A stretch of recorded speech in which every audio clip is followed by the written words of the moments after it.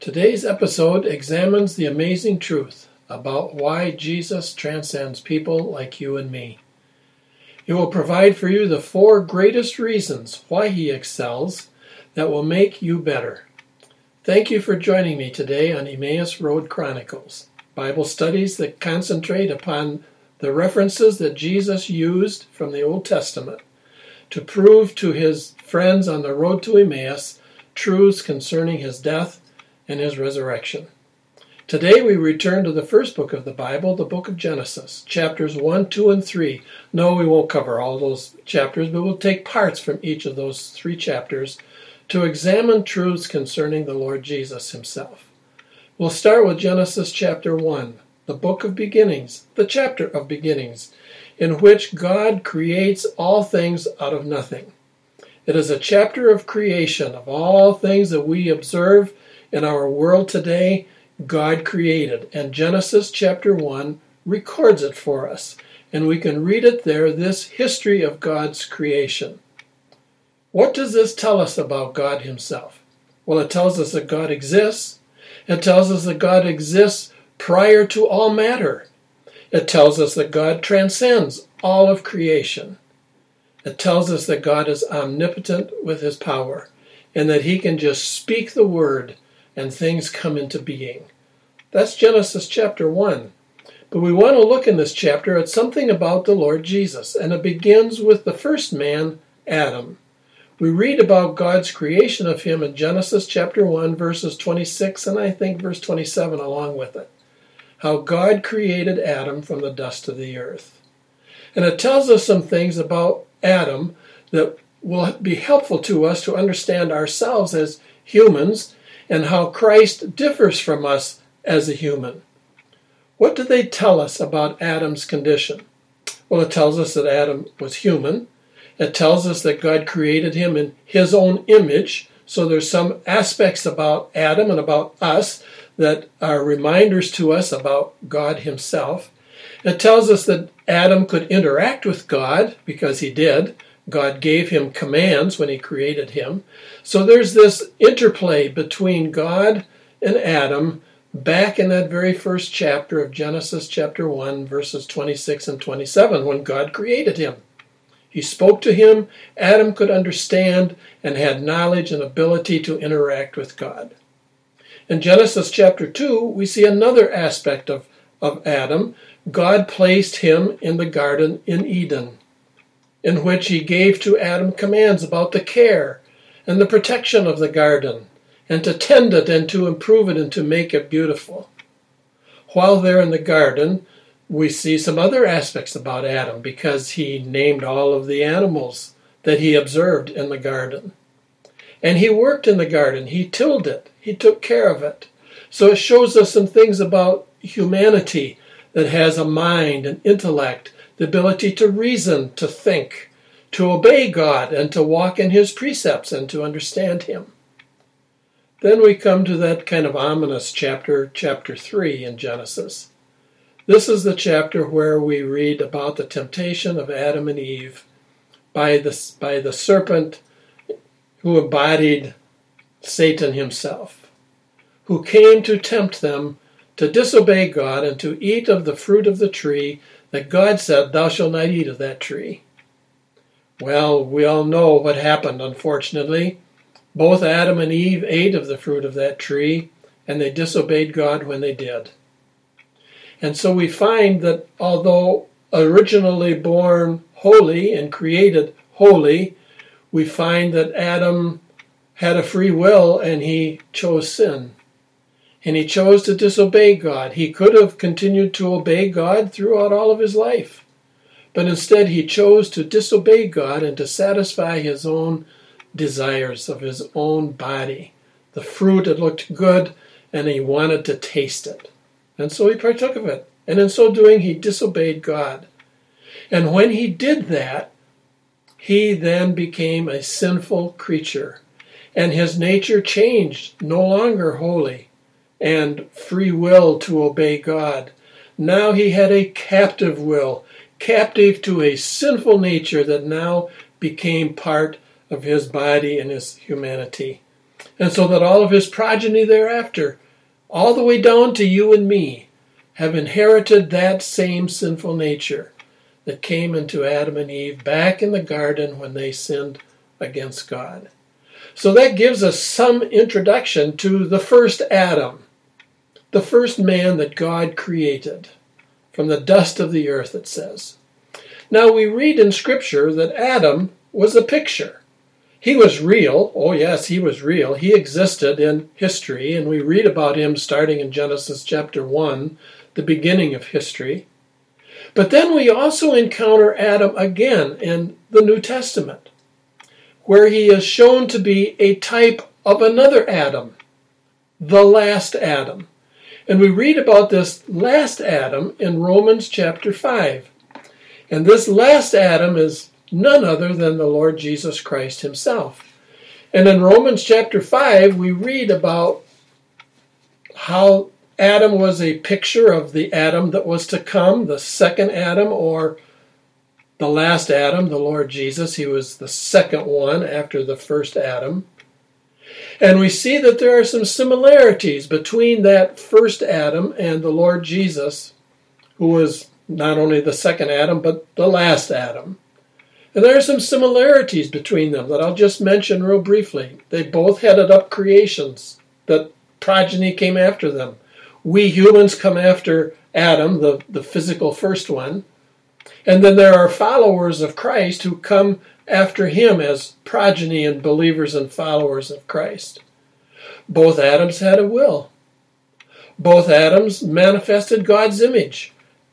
Adam, the first Adam, was created in the image of God. The Lord Jesus Christ was in excess of that first Adam because he was God in the flesh. So he did also manifest the image of God. There was a uniqueness about the creation. Man had uniqueness about him that none of the other creatures of creation possess. Same way with the Lord Jesus. He was different from every other human that lived upon the face of the earth. Both of them experienced temptation from Satan. We've already mentioned that the first Adam failed in that temptation, and he yielded to that temptation from the devil and sinned against God. They both possessed humanity. So there are some similarities between this first Adam and the last Adam to see how the first Adam could serve as a picture or a type of the last Adam who was to come. But I want us to focus for a moment on how this last Adam excelled the first Adam, and what that would mean to you and to me, and how that can make us better. First of all, Jesus, in manifesting God, excelled Adam's expression of God's image in that the last Adam was God in the flesh. Two natures in one person, a human aspect to the last Adam, the Lord Jesus, and a divine nature. Two natures, one person. So in a greater degree and extent, he expressed and revealed and manifested the very image of God. Then we also notice that they were both tempted by the devil. The first Adam yielded to that temptation. The last Adam resisted the temptation and overcame the temptations of the devil out in the wilderness and then back in the city of Jerusalem to endure greater temptation. And throughout all of his life, the Lord Jesus faced temptation from the devil and from the evil one. And he never yielded one time. And the scriptures tell us that the Lord Jesus was tempted and in all points like as we are, yet without sin. So there was the temptation that Adam, the first Adam faced, and the last Adam also faced the temptation. And then there's a difference in progeny.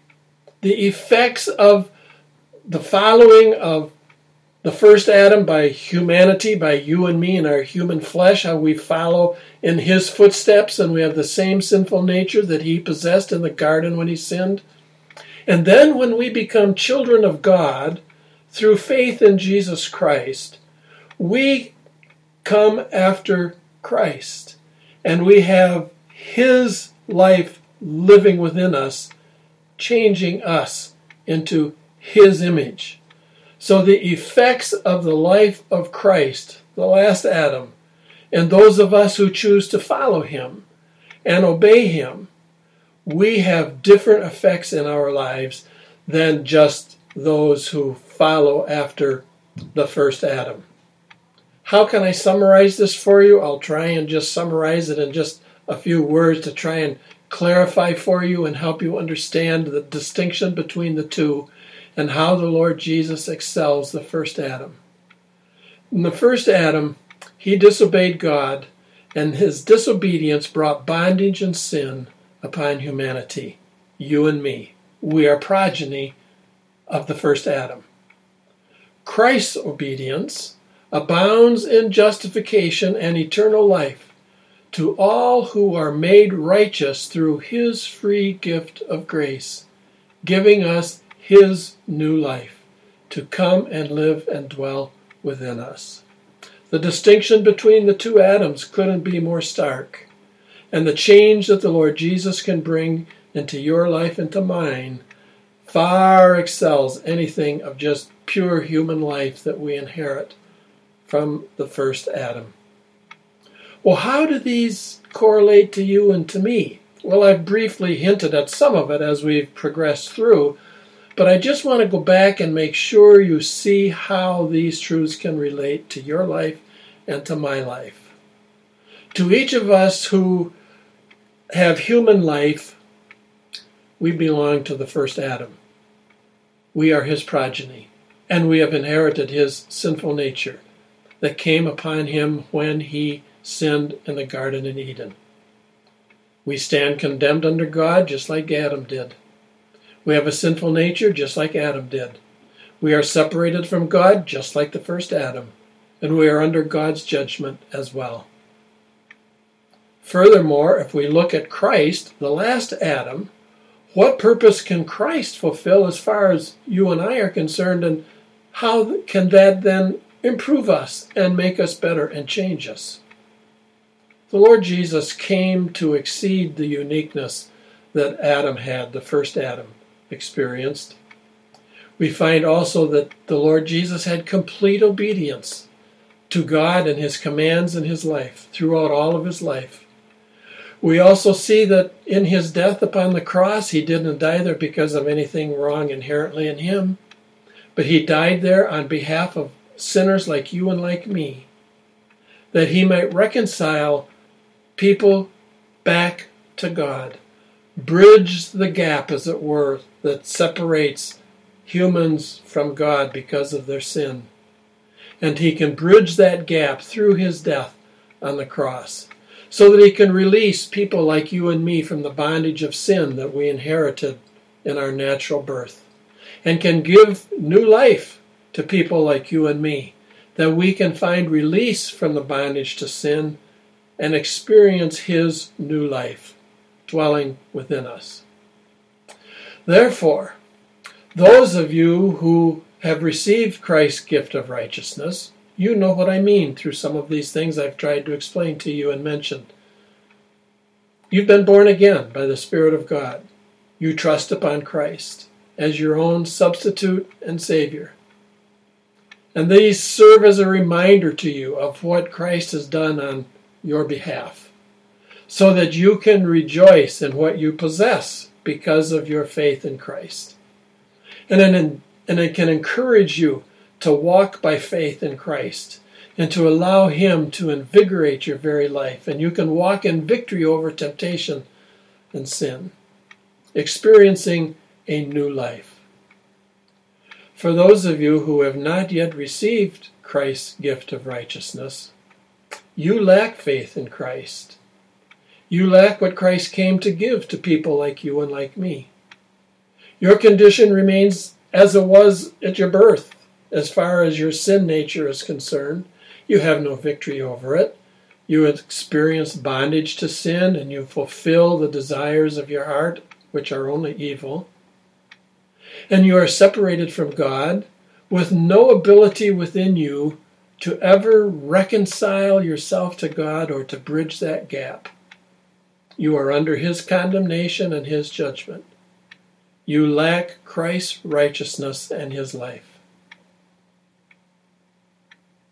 That can change, however. And I pray that the Spirit of God will come to you today and give to you this new life in Christ, and give to you that new birth that only He can give. To people like you and like me, who, able as we are to reconcile back to God, in grace He comes and gives to us that new life.